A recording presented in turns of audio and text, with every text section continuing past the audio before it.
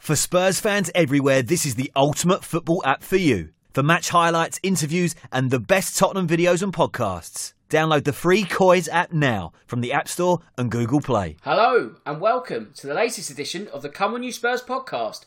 My name's Dan Tracy and I'll be your host for the next 45 minutes or so as we talk all things Tottenham, because win or lose, we'll discuss the news. Now, James has failed a late internet fitness test, which means his long-awaited return is delayed by a week. Thankfully though, I have two top guests who will be able to put in a shift in this evening, which means leading from the front or wearing the captain's armband is Cole. So Cole, how have things been in the past week? Yeah, really good, thanks, Dan. Obviously, you know, with a restart coming nearer and some football on the horizon, I think everything's looking pretty good, to be honest, mate. Yeah, we're getting there. Bit by bit, we're getting there. And also returning to the show and providing the supply line to you this evening is Emma Story. So Emma, pleasure as always to have you on. How have you been keeping? Thanks for having me. How have you been keeping over in Germany?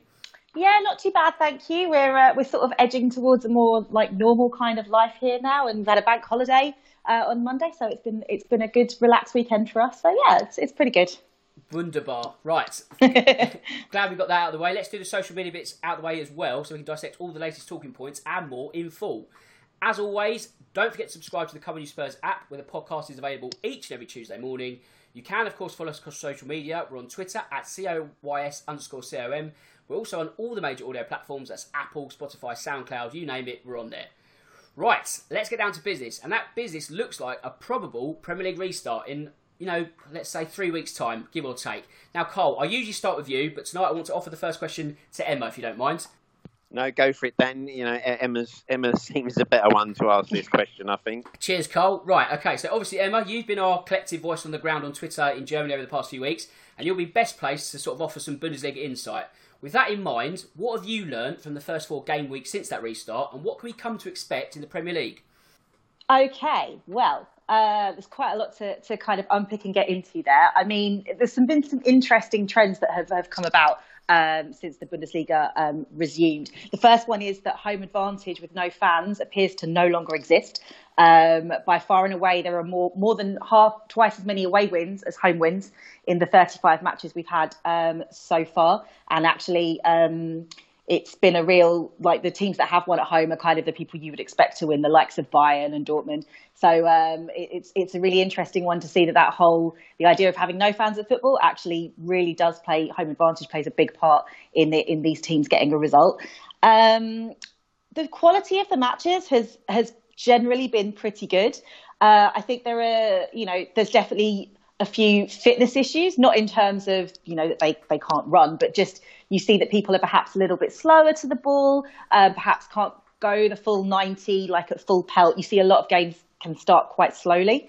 I think it's a strange experience. Like, although it's nice to have some football back and to be watching it, and I'm sure the guys who've watched it in the UK would say the same, it is a very strange atmosphere watching a game as big as Bayern versus Dortmund, for example, with only the shouts of the players to keep you company. I know that there's red button options where you can have crowd noise pumped in.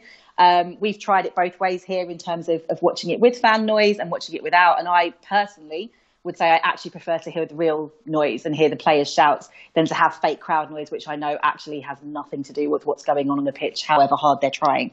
So it's a weird state of affairs. With the Bundesliga, it was a really difficult conversation that was had here. The public opinion was actually pretty against the Bundesliga resuming at all. But the issue that they had here is that the financial side of the game was in real serious trouble. It was looking like 13 out of 36 professional clubs in Germany could have gone out of business if the leagues were not able to resume. The pyramid in here in Germany is nothing like as deep as the professional pyramid in England. And so they were very honest actually from the beginning that this is a financial decision. I suspect if there had not been so much pressure on the finances of certain clubs, including clubs in the top division, I suspect that maybe the game wouldn't have resumed yet, certainly, and maybe not at all. But that's the situation we found ourselves in. It's been very fortunate here in terms of testing. I know the Premier League is now going through the same, test their players twice a week.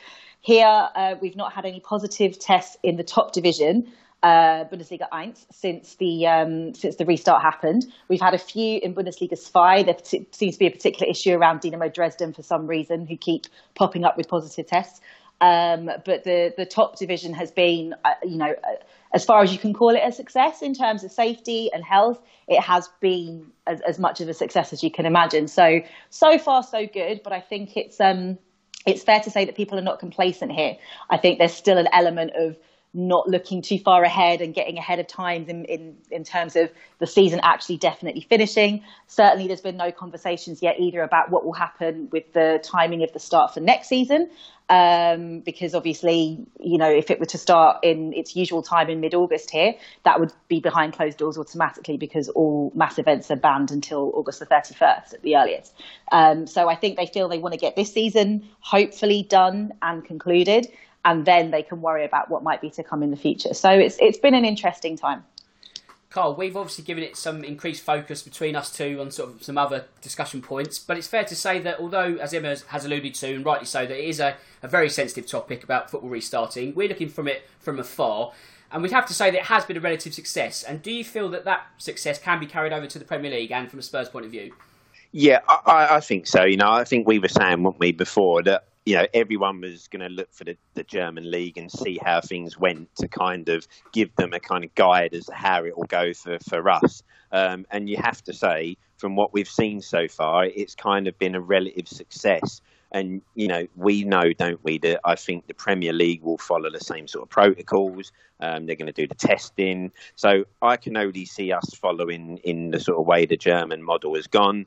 And I believe we'll get up and running again.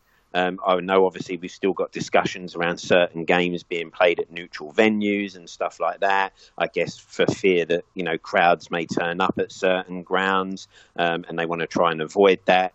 But I think what we've seen so far is really encouraging. And I think it does lead us to believe that we can get some football up and running again. And hopefully it will be a success and we can get this season finished. But as Emma says, I don't think anyone's going to look too far in the future just yet. Let's see how it goes, see what happens. I think the biggest fear that everyone has is if, one of the top squads suddenly tests positive and then, after a couple of games have been played and then say potentially that whole squad has to go into, isolation for a period of time, then you start thinking, right, their fixtures have got to drop back and, how do you then, catch them up, little things like that. But I'm sure there are plans in place for what happens if that does happen. And for me, it's all encouraging signs, and I think it leads us to believe that we should get some football going, and we will see it. Emma, you mentioned home advantage, or the lack thereof. I think it's only 8 wins out of 35, and there's a game playing at the moment, which is also going to the away team, so less than a quarter.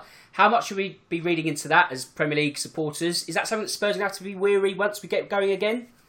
To be honest, given how the season was going for us prior to the halt for lockdown, I actually think it's probably beneficial to us rather than harmful to us, because I think some of the performances, the discontent among the fans in the stadium probably doesn't help things.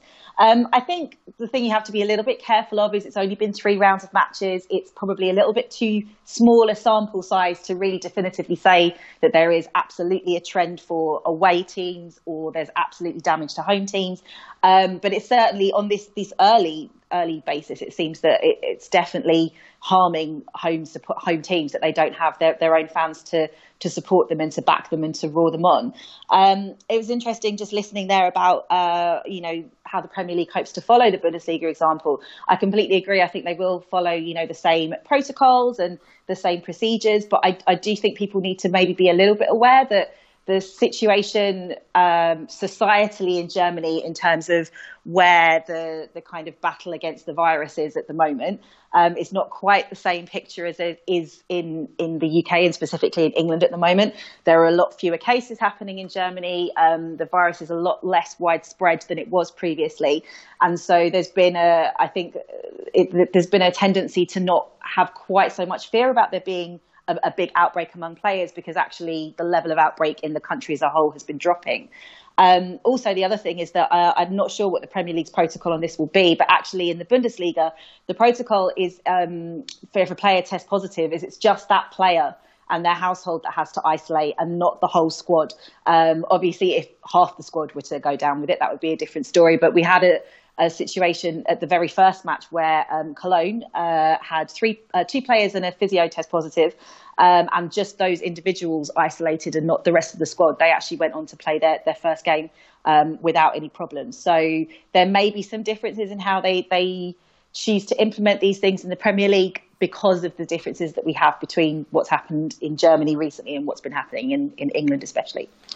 So Carl, if we go back to home advantage and the risk that might now have, is there a sense that it could be a double-edged sword in a good way? Emma sort of alluded to the fact that although we might lose our fortress, it actually might not be the worst thing, because all of a sudden you could be picking up points on the road that you might not have expected pre-hiatus. Yeah, well, let's face it. I think since we moved away from White Hart Lane and moved back to the new stadium, you wouldn't call us, as having a fortress at home, would you? No. Since we've been back there. So I think, I don't fear as much for us, if you like, as saying that home advantage. The way we left White Hart Lane, you definitely was going, anytime we play at home, you'd fancy us to pick up a win. Right now, and as Emma said, this season, the form has been very patchy no matter where we've played. And obviously, given Poch's sacking and Jose being brought in, the home crowd wasn't exactly always on the team's side, in the last few home games he played. You take the Norwich game, for example, and obviously Eric Dyer going into the crowd to kind of confront someone.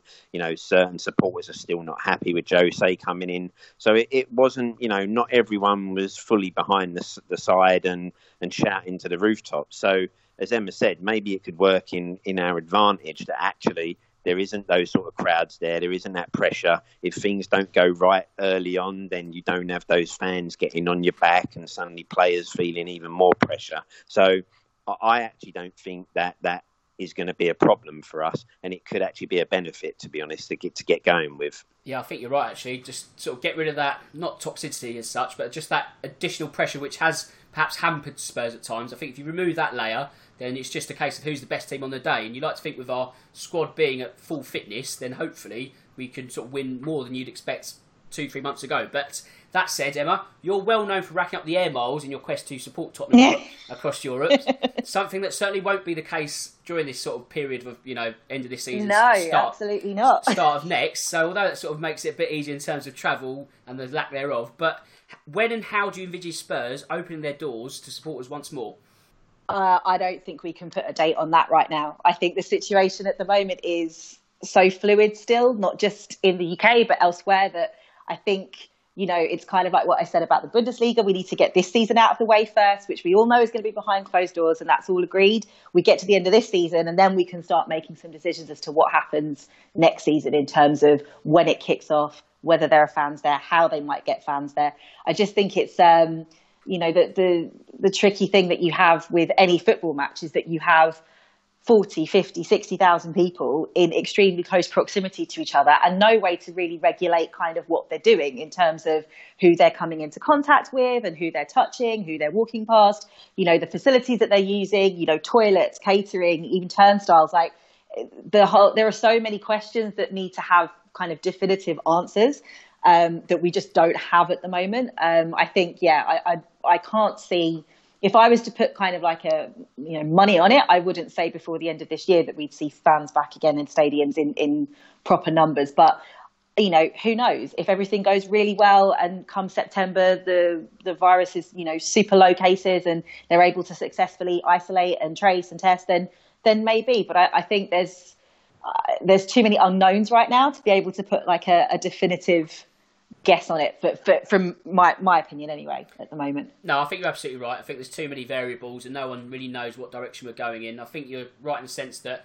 I'd be very surprised myself if you saw a match go in 2020. I think it's going to have to be 2021 onwards. And I think, Cole, the idea that has been mooted is reduced capacities. And we've also discussed the fact that stadiums themselves aren't really built with social distancing in mind. So if they do go down the reduced capacity route, is the fundamental issue then at Spurs who gets to go to games? For example, does an 1882 ticket hold more sway than someone who just enters the members' ballot? Do you have to say that season ticket holders might only get 6 games on a rota? I'm just thinking out loud here, but will there have to be some sort of left field thinking to get us going again? Yeah, you've kind of thinking, didn't you, that trying to kind of decide who gets to go, and that it is a real logistical nightmare. You know, you're looking at maybe, you know, it's heard the rumour the other day, like 1 in 3 seats being used, and maybe every other row. And as you say, how do you do that with season ticket holders who want to go? Again, even if you did 1 in 3 seats, as Emma's mentioned there, you got turnstiles to think about. You know, the Congress areas where people want to queue up for a beer and food and toilets, all those sorts of things. You know, there's a shop. What does the club do with the shop? You know, because they'll want to have the shop open and get supporters in there. There's so many things to think about and try to work out how you do that. Even if you do that with reduced capacity, it's still a nightmare. So I wouldn't know where you start to begin to kind of decide who gets to go, you know, to those games and how you work it out. But you would assume there would have to be something like, okay, you know, season ticket X, Y, and Z, you get to go to these few games, the next lot thereafter. But I'm telling you, I'm glad I'm not the person who's got to try and come up with the idea to solve that one, Dan, because the whole thing throughout all of this is no one's going to be happy with whatever decision gets made, are they? Someone will always feel slightly aggrieved, but we've just got to do what's best for everyone. And then hopefully, as Emma said, you know, maybe by, you know, January or February next year, if things have gone the way we hope they do, then you might start seeing, you know, some ideas and finally some people being allowed in to watch some football. Yeah, I mean, whatever decision is made, it's always going to be a sense of least worst rather than perfect fit. But I think, what else can you do? Because, like you say, there's so many sort of ifs and buts, and we don't really know how the next 3 months pans out and the 3 months after that you can't really make fundamental decisions at such an early stage. But in terms of the actual restart, Emma, last week we spoke about Tottenham being dealt a rather fortunate hand in an incredibly bad circumstance. Now, it is what it is. You know, we can't change what's happened in the last couple of months. With that said, do you feel that the players and the manager can salvage a season which has been sort of sailing on choppy waters at times? I find it a really tricky question to answer. I do think that we can be better than we were. And obviously having the likes of Harry and Musa and Sonny all back and in action, I think will undoubtedly give us a boost. I don't think there's any way around that.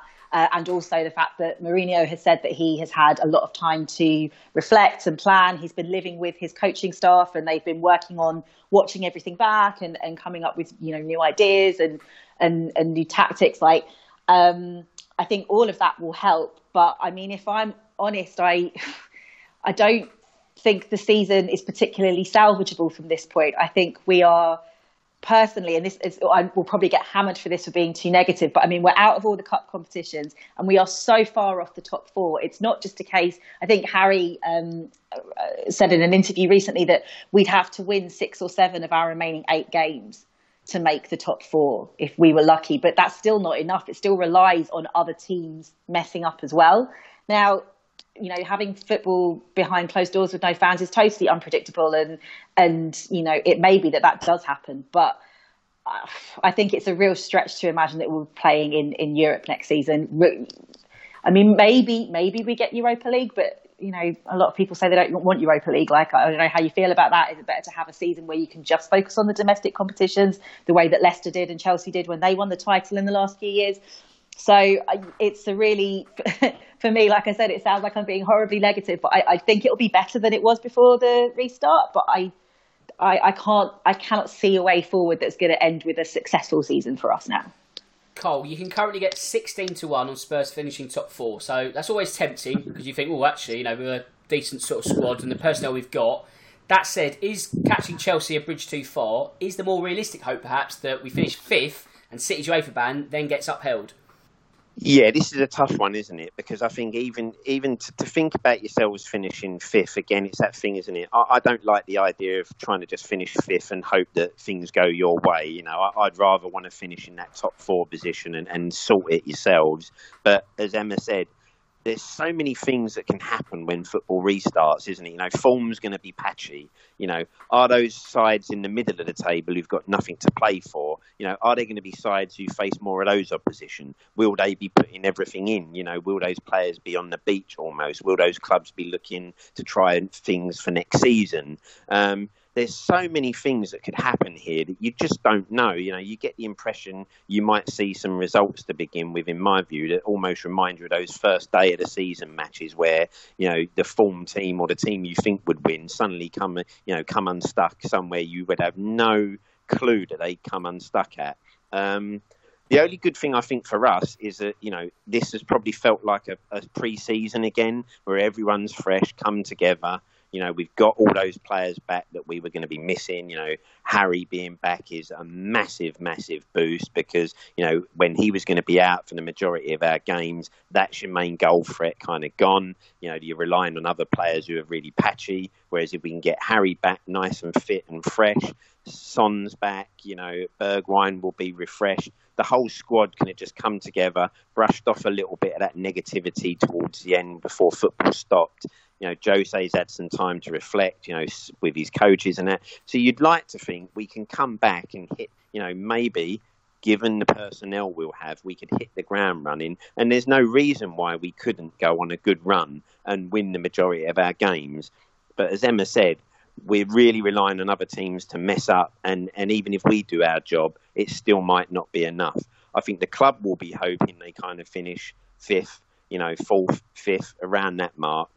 Me, myself, if we're going to miss out on the Champions League, I would rather we miss out on Europe altogether for a season. I think given, everything with the pandemic, I don't think you'll see transfers happening. So I think we could still keep the majority of our squad, where if this hadn't had happened and we missed out on Champions League, I'd be fearing that there'd be certain players who would be looking elsewhere. Now I think people will be more keen to kind of stay and just see things out for another year or so and see where football lands after that period. So I think, we could potentially benefit from what Leicester and Chelsea did if we miss out altogether.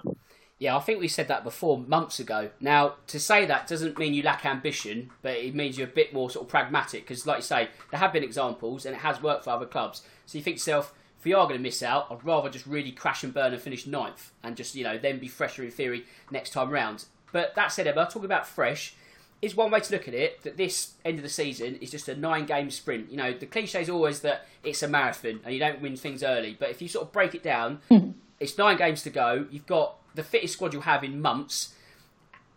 There is sort of hope, there's optimism, but have we just left ourselves a little bit too much to do? Yeah, I think, from my point of view, I think we have too much to do. It's like, we've kind of just been saying, that Carl's just been mentioning that, it's not just about us, unfortunately. We are so far back that we need other teams to also mess up. And, having lost both home and away to Chelsea this season is kind of the killer blow because they're the team that we're chasing down. And that's 6 points that we've lost them that we have no way to get back unless they mess up. So it's, in some ways it's great to have to just be like, yeah, this is 8-9 games. It's just, heads down and we just go for it. And I think it will maybe be beneficial for the squad as a whole because I feel like they've got into such a rut of poor performances and poor form. And there was a real degree of toxicity around, I think, the stadium. We mentioned the Norwich Cup game earlier in the chat. And that's a perfect example of it. I was there that night and the atmosphere was utterly horrific, but also the performance was horrendous, right from the team selection to the penalties. Like the whole thing was just a disaster. And at least now, you can say we've had a decent amount of time from all that happening for people to kind of get over it and put it behind them, and also people are really missing football now. A lot of people have desperate to see any kind of action, and you kind of don't know what you've got till it's gone, and so. Actually, any kind of Tottenham performance will be, revelled in and rejoiced in. So I think there's a lot of benefits for them in terms of having this big break.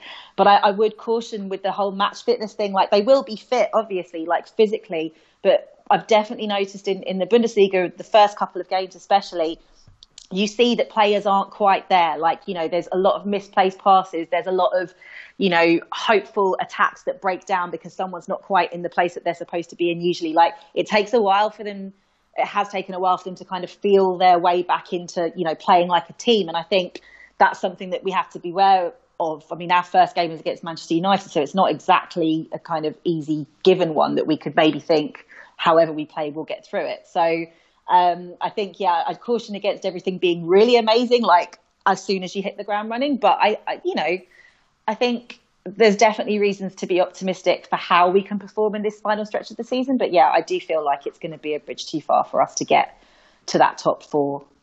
Okay, I think that's heaven. Yes, heaven indeed. Right, I think that's covered all the restart chat for this week at least. I want you two to cast your minds back to 12 months ago to this very day. Now, admittedly, it's still raw, but we should talk about it. So, Carl, you're up first. Do you have any positive memories of that day, or have you tried to block everything out from June 1st, 2019? Yeah, I have to say, that day has been wiped from memory, Dan. Yep, so good I man. can only assume it was a sunny Saturday, wasn't it? I think I really enjoyed myself.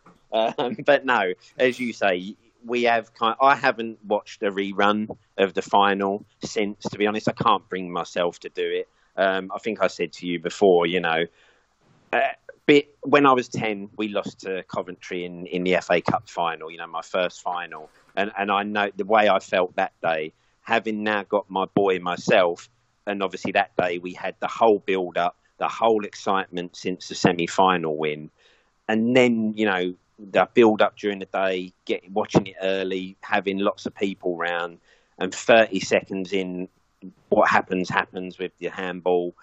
I knew at that point, I kind of knew at that point, game's over. That's it. It's done. Because as much as there was still 90 minutes basically to go, you just never felt we'd do what we needed to do to win the game. And I kind of, at that point, you kind of thought, right, I can see where this is going to go and the disappointment. But I know that my boy still had that, those feelings that we're going to get back in this. And seeing that when the final whistle went and Liverpool scored the second goal, I could see the disappointment and how crushed he was. And I'm afraid that, for me, just made me want to blank that whole day out. I've not talked about it since. I've not watched it since. And given the fact that, if you like, it felt like that was the day the wheels really fell off and we never recovered from, it has been a day you want to blank out of memory, to be honest. Yeah, I couldn't agree more, mate. I can't bring myself to watch it. I think the most I've done is a GIF of Sissoko's handball, but even that I'm sort of quickly scrolling up. I just, even there's like a review show or Liverpool's greatest on BT Sports, get it off quickly. I just can't do it. But Emma, at the same time, is it more perhaps about the journey to the Champions League final? Can you take any positives for the defeat to Liverpool, or is it more about just getting to Madrid that was their best thing for you? Yeah, I mean, it's a really this time last year was kind of a day of two halves for me, really, because I was in Madrid, and my memories of the actual day, like the build up to the match, being in the fan zone, seeing people that I hadn't seen for years who had travelled for the final, people that you've met all through your Tottenham journey, and everyone kind of walking around saying, like, I can't believe this is it. I can't believe we're in the Champions League final. I can't believe this is happening to us. The memory of walking into the stadium, I mean, I can get emotional about Tottenham at the best of times, and I absolutely burst into tears the first time I saw the pitch at the Wanda Metropolitano, because I literally could not believe that we were here and that I was going to watch like our boys compete in the Champions League final. Because having grown up, I'm a similar age to you, Carl, and having grown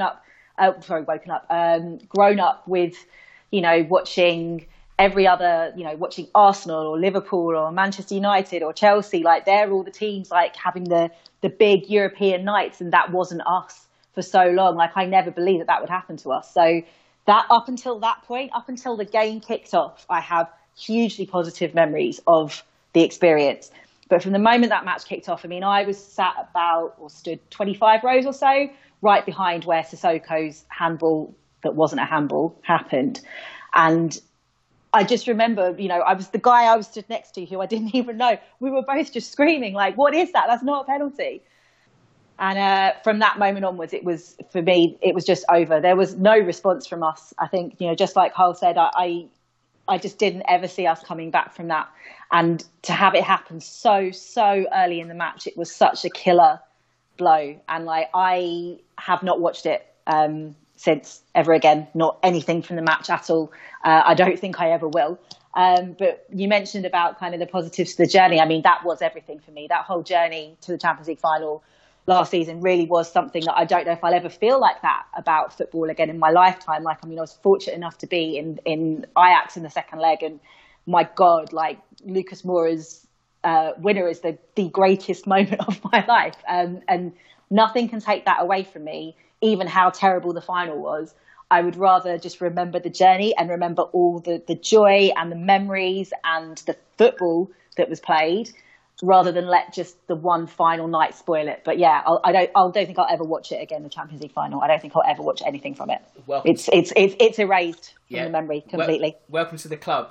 Carl, if we try and look ahead now, if you were to assess the 12 months since then, what's been your honest assessment of that period? I think just really disappointing, isn't it? Because I think, as I say, before the final, with I think obviously it all started with Poch's comments, wasn't it, about I could leave if we win this, and then the disappointment from that game, and you just never felt as a club as a whole we recovered from that night at all. You then started getting rumours of people being unhappy, and you kind of got the impression that Poch wasn't happy, even though in the press he was saying the right things. His body language and the way he looked just wasn't right. In the players, you could see certain players weren't right, and it just and then you have your big summer signing that gave everyone a lift suddenly starts looking like this guy can't last more than 20 minutes, and now have we just gone and spent 65 million on the guy who's never going to deliver? And then obviously the way the football's been going, you could just say it has been a purely disappointing 12 months, especially when you consider what football we've been watching and playing before that, because we really felt like we were on the brink of something special, and to see it kind of just disappear and suddenly we seem to just go so far backwards in such a quick space of time, you just felt really disappointed. And you can't, I was been kind of left with this 12 months of just thinking, maybe we've just let our best opportunity of seeing some real success and dominance pass us by, and can we actually recover and get back to where we were? Emma, at the same time, is it a little hard to offer a full and frank assessment because this season still needs to play out, or do you sort of share the same viewpoint as Carl that, I say damage, but there's been so much sort of disappointment in the last 9 months it's almost overrided a calendar year anyway? Yeah, I mean, I'm 100% with Carl on that. I feel that, this time last year was our moment, and we didn't take advantage of it. And then when we didn't, I think you saw everything kind of collapse around the mentality of the squad, the mentality of the manager. And I don't think any of us foresaw quite how far backwards it would go, but I think we all accepted it would take a little while to recover. I don't think we expected it to be the complete, I was going to use a rude word there, the complete catastrophe that most of this season has been. And that's compounded, obviously, by, I think, when Pochettino was sacked and Mourinho brought in, the way that split the fan base massively. People that were so in favour of Poch and wanting him to be given the chance to come back from this. And then, people saying that, well, he clearly lost the squad and Mourinho's a winner, and other people saying, yeah, but Mourinho's a Chelsea man, he's not a Tottenham man, look at the football that he plays. Like, it's caused a real rift among big sections of the fan base, and that didn't do anything to help. And then, unfortunately, what we hoped might happen with Mourinho, in the fact that he is a winner and he does know how to get results, like with our squad, has just not happened. And I mean, I think toxic is the word that I've used a couple of times already. But I do feel like the first couple of months of 2020, so literally the period from pretty much from Christmas up until we got knocked out of the Champions League by Leipzig with another utter horrific performance, I think it has been progressively getting more and more toxic. And I think it is fair to say that this season has gone down as one of the worst of the last decade, definitely. And I don't think, even if we were to finish in the top four now, even if we were to win all 9 games and amazing, incredible run, I'm not sure that would be enough to repair all the damage that has already been done this season. I think it's going to take a while. But it's going to be interesting to see how it plays out next season, whenever we do play next season. because I think, like you guys mentioned earlier, there's not likely to be a lot of transfer activity this summer because clubs don't have the money to spend. And maybe what we need is a summer where we consolidate our squad and everybody kind of resets, I guess is the word. But yeah, I mean, for me, I don't really feel like the season is kind of salvageable from a emotion point of view. And I think there was really such a big part of me that was hoping that the season might get voided so we could literally just pretend it didn't happen and just start again in August. But, we are where we are now. So that's a whole different ball game, so to speak. I was going to say that we've got the therapy session out of the way, but I feel like now I've sort of brought up some raw emotions here, Emma. Sort of. Yeah, it has been a painful season because I think. Oh no, yeah, right.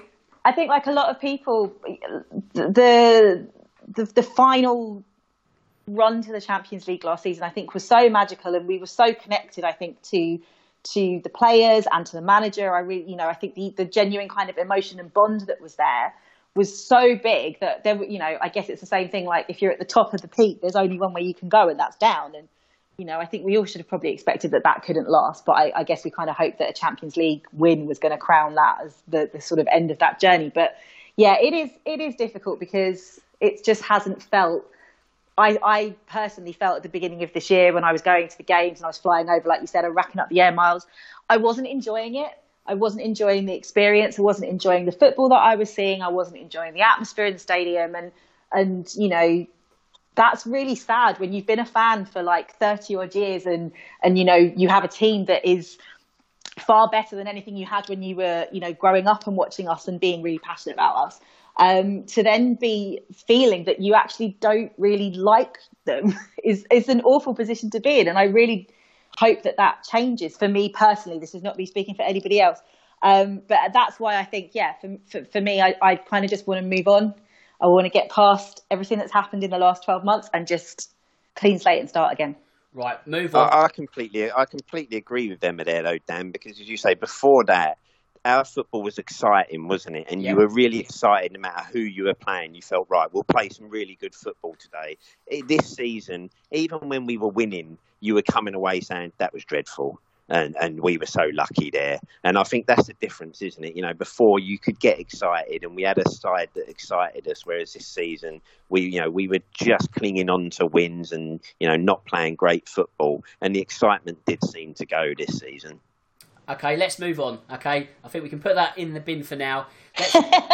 End of the therapy. Yes, I'll bill you afterwards. But let's focus on Teddy Sheringham's comments. A former forward looks like he's maybe trying to turn one of our players into another former forward, that being Harry Kane. So I'm keen to get both your takes on this. Carl, I'll start with you. Are these comments necessary? Can you understand where Teddy's coming from, or is it simply just a slow news week?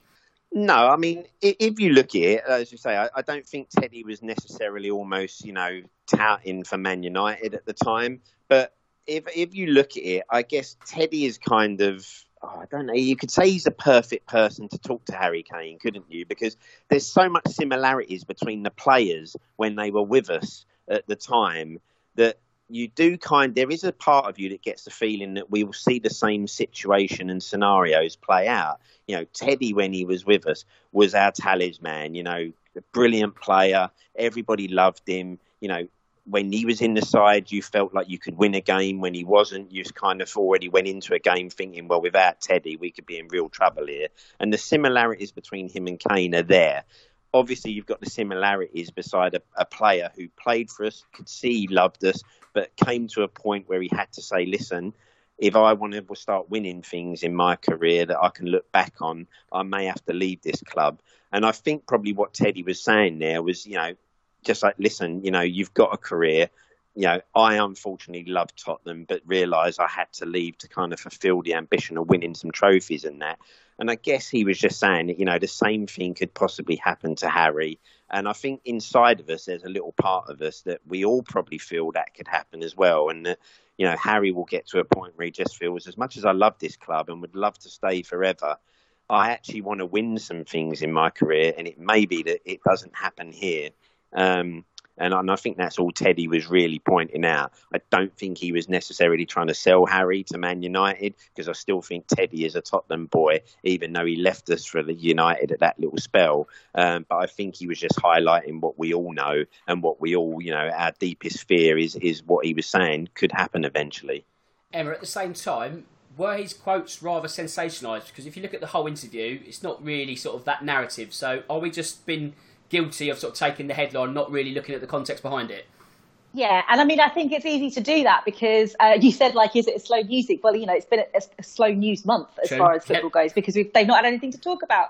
So, to me, it was a classic kind of transfer window or international break story where you're desperate to find something that you can get people engaged in and people talking about. And I agree with Carl. I think if you read the whole interview that Teddy gave and all the quotes, talking about Harry leaving is actually quite a small part of it. And what he does kind of go on to say is the fact that him and Harry are not in the same position with Tottenham, because when Teddy was at Tottenham, we were generally absolutely terrible. And there was no prospect of us challenging for the title or challenging in the Champions League. It was so remote from where we were. We were mid-table, bottom half of table. There was no joy to be had for him in terms of if he wanted to win trophies.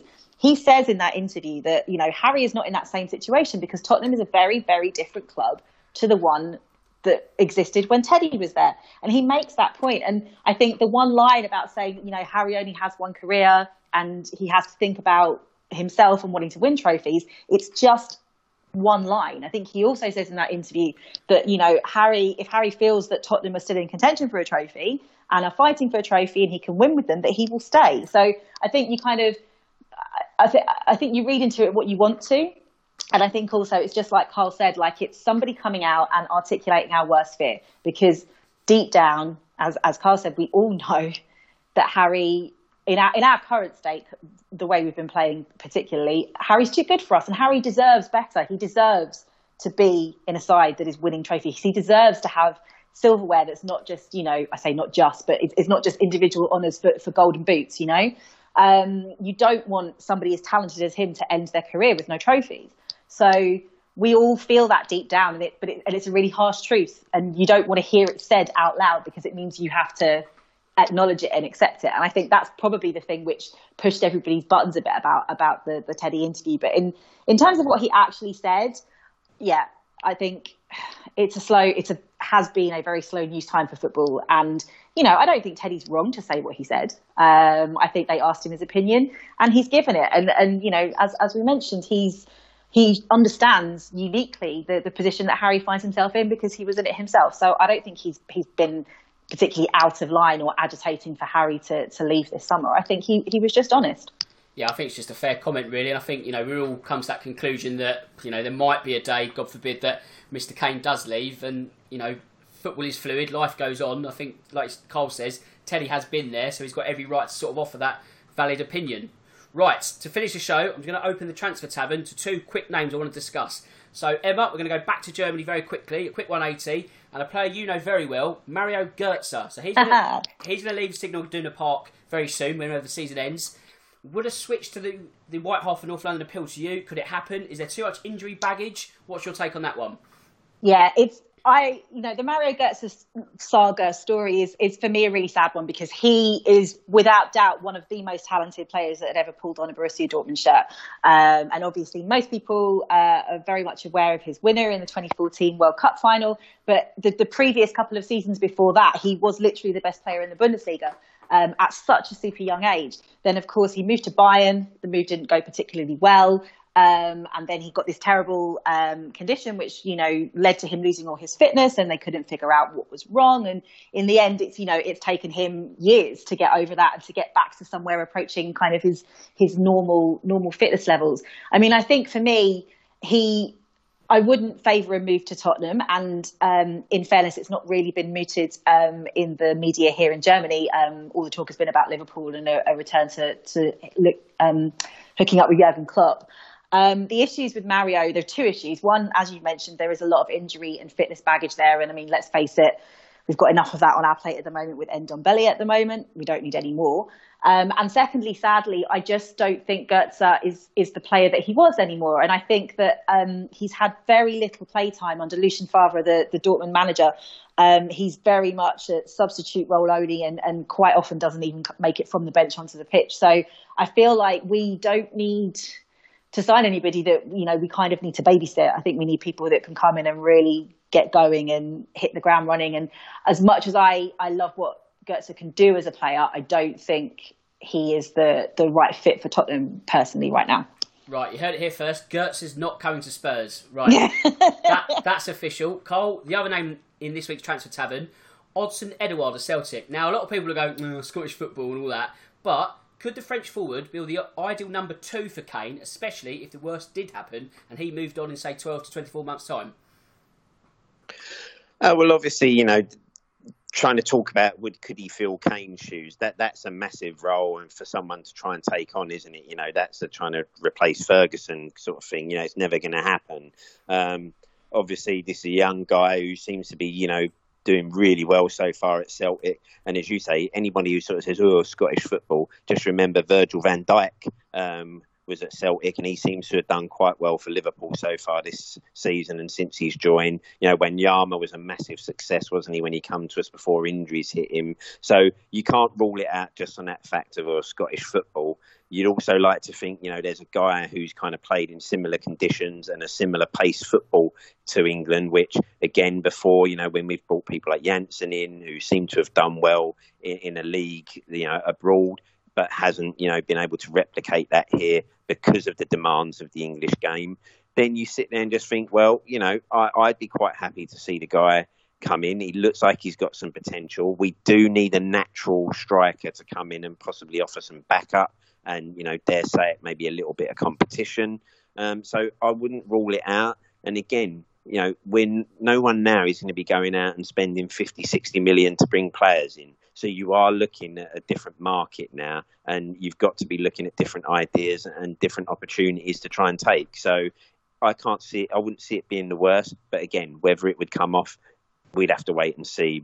There's lots of speculation out there at the moment, isn't there, around players? So who knows what's true and what's just paper talk to fill some space. Yeah, I mean, obviously, it's getting to that time of year. I could have picked out another 5 names, really, which we could actually discuss next week. So, actually, that's an idea. If you're listening and you want us to discuss any other transfer targets, send them into the main account and we can run through them next week. I'll open the Transfer Tavern doors wide open. So, that's your homework for everyone listening.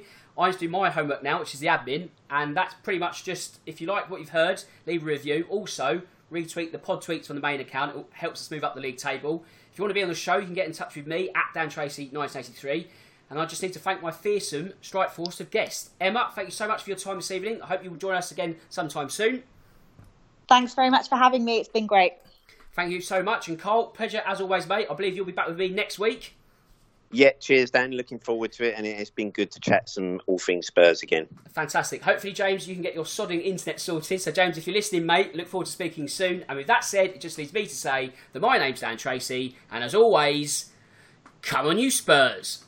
For Spurs fans everywhere, this is the ultimate football app for you. For match highlights, interviews, and the best Tottenham videos and podcasts. Download the free Koi's app now from the App Store and Google Play.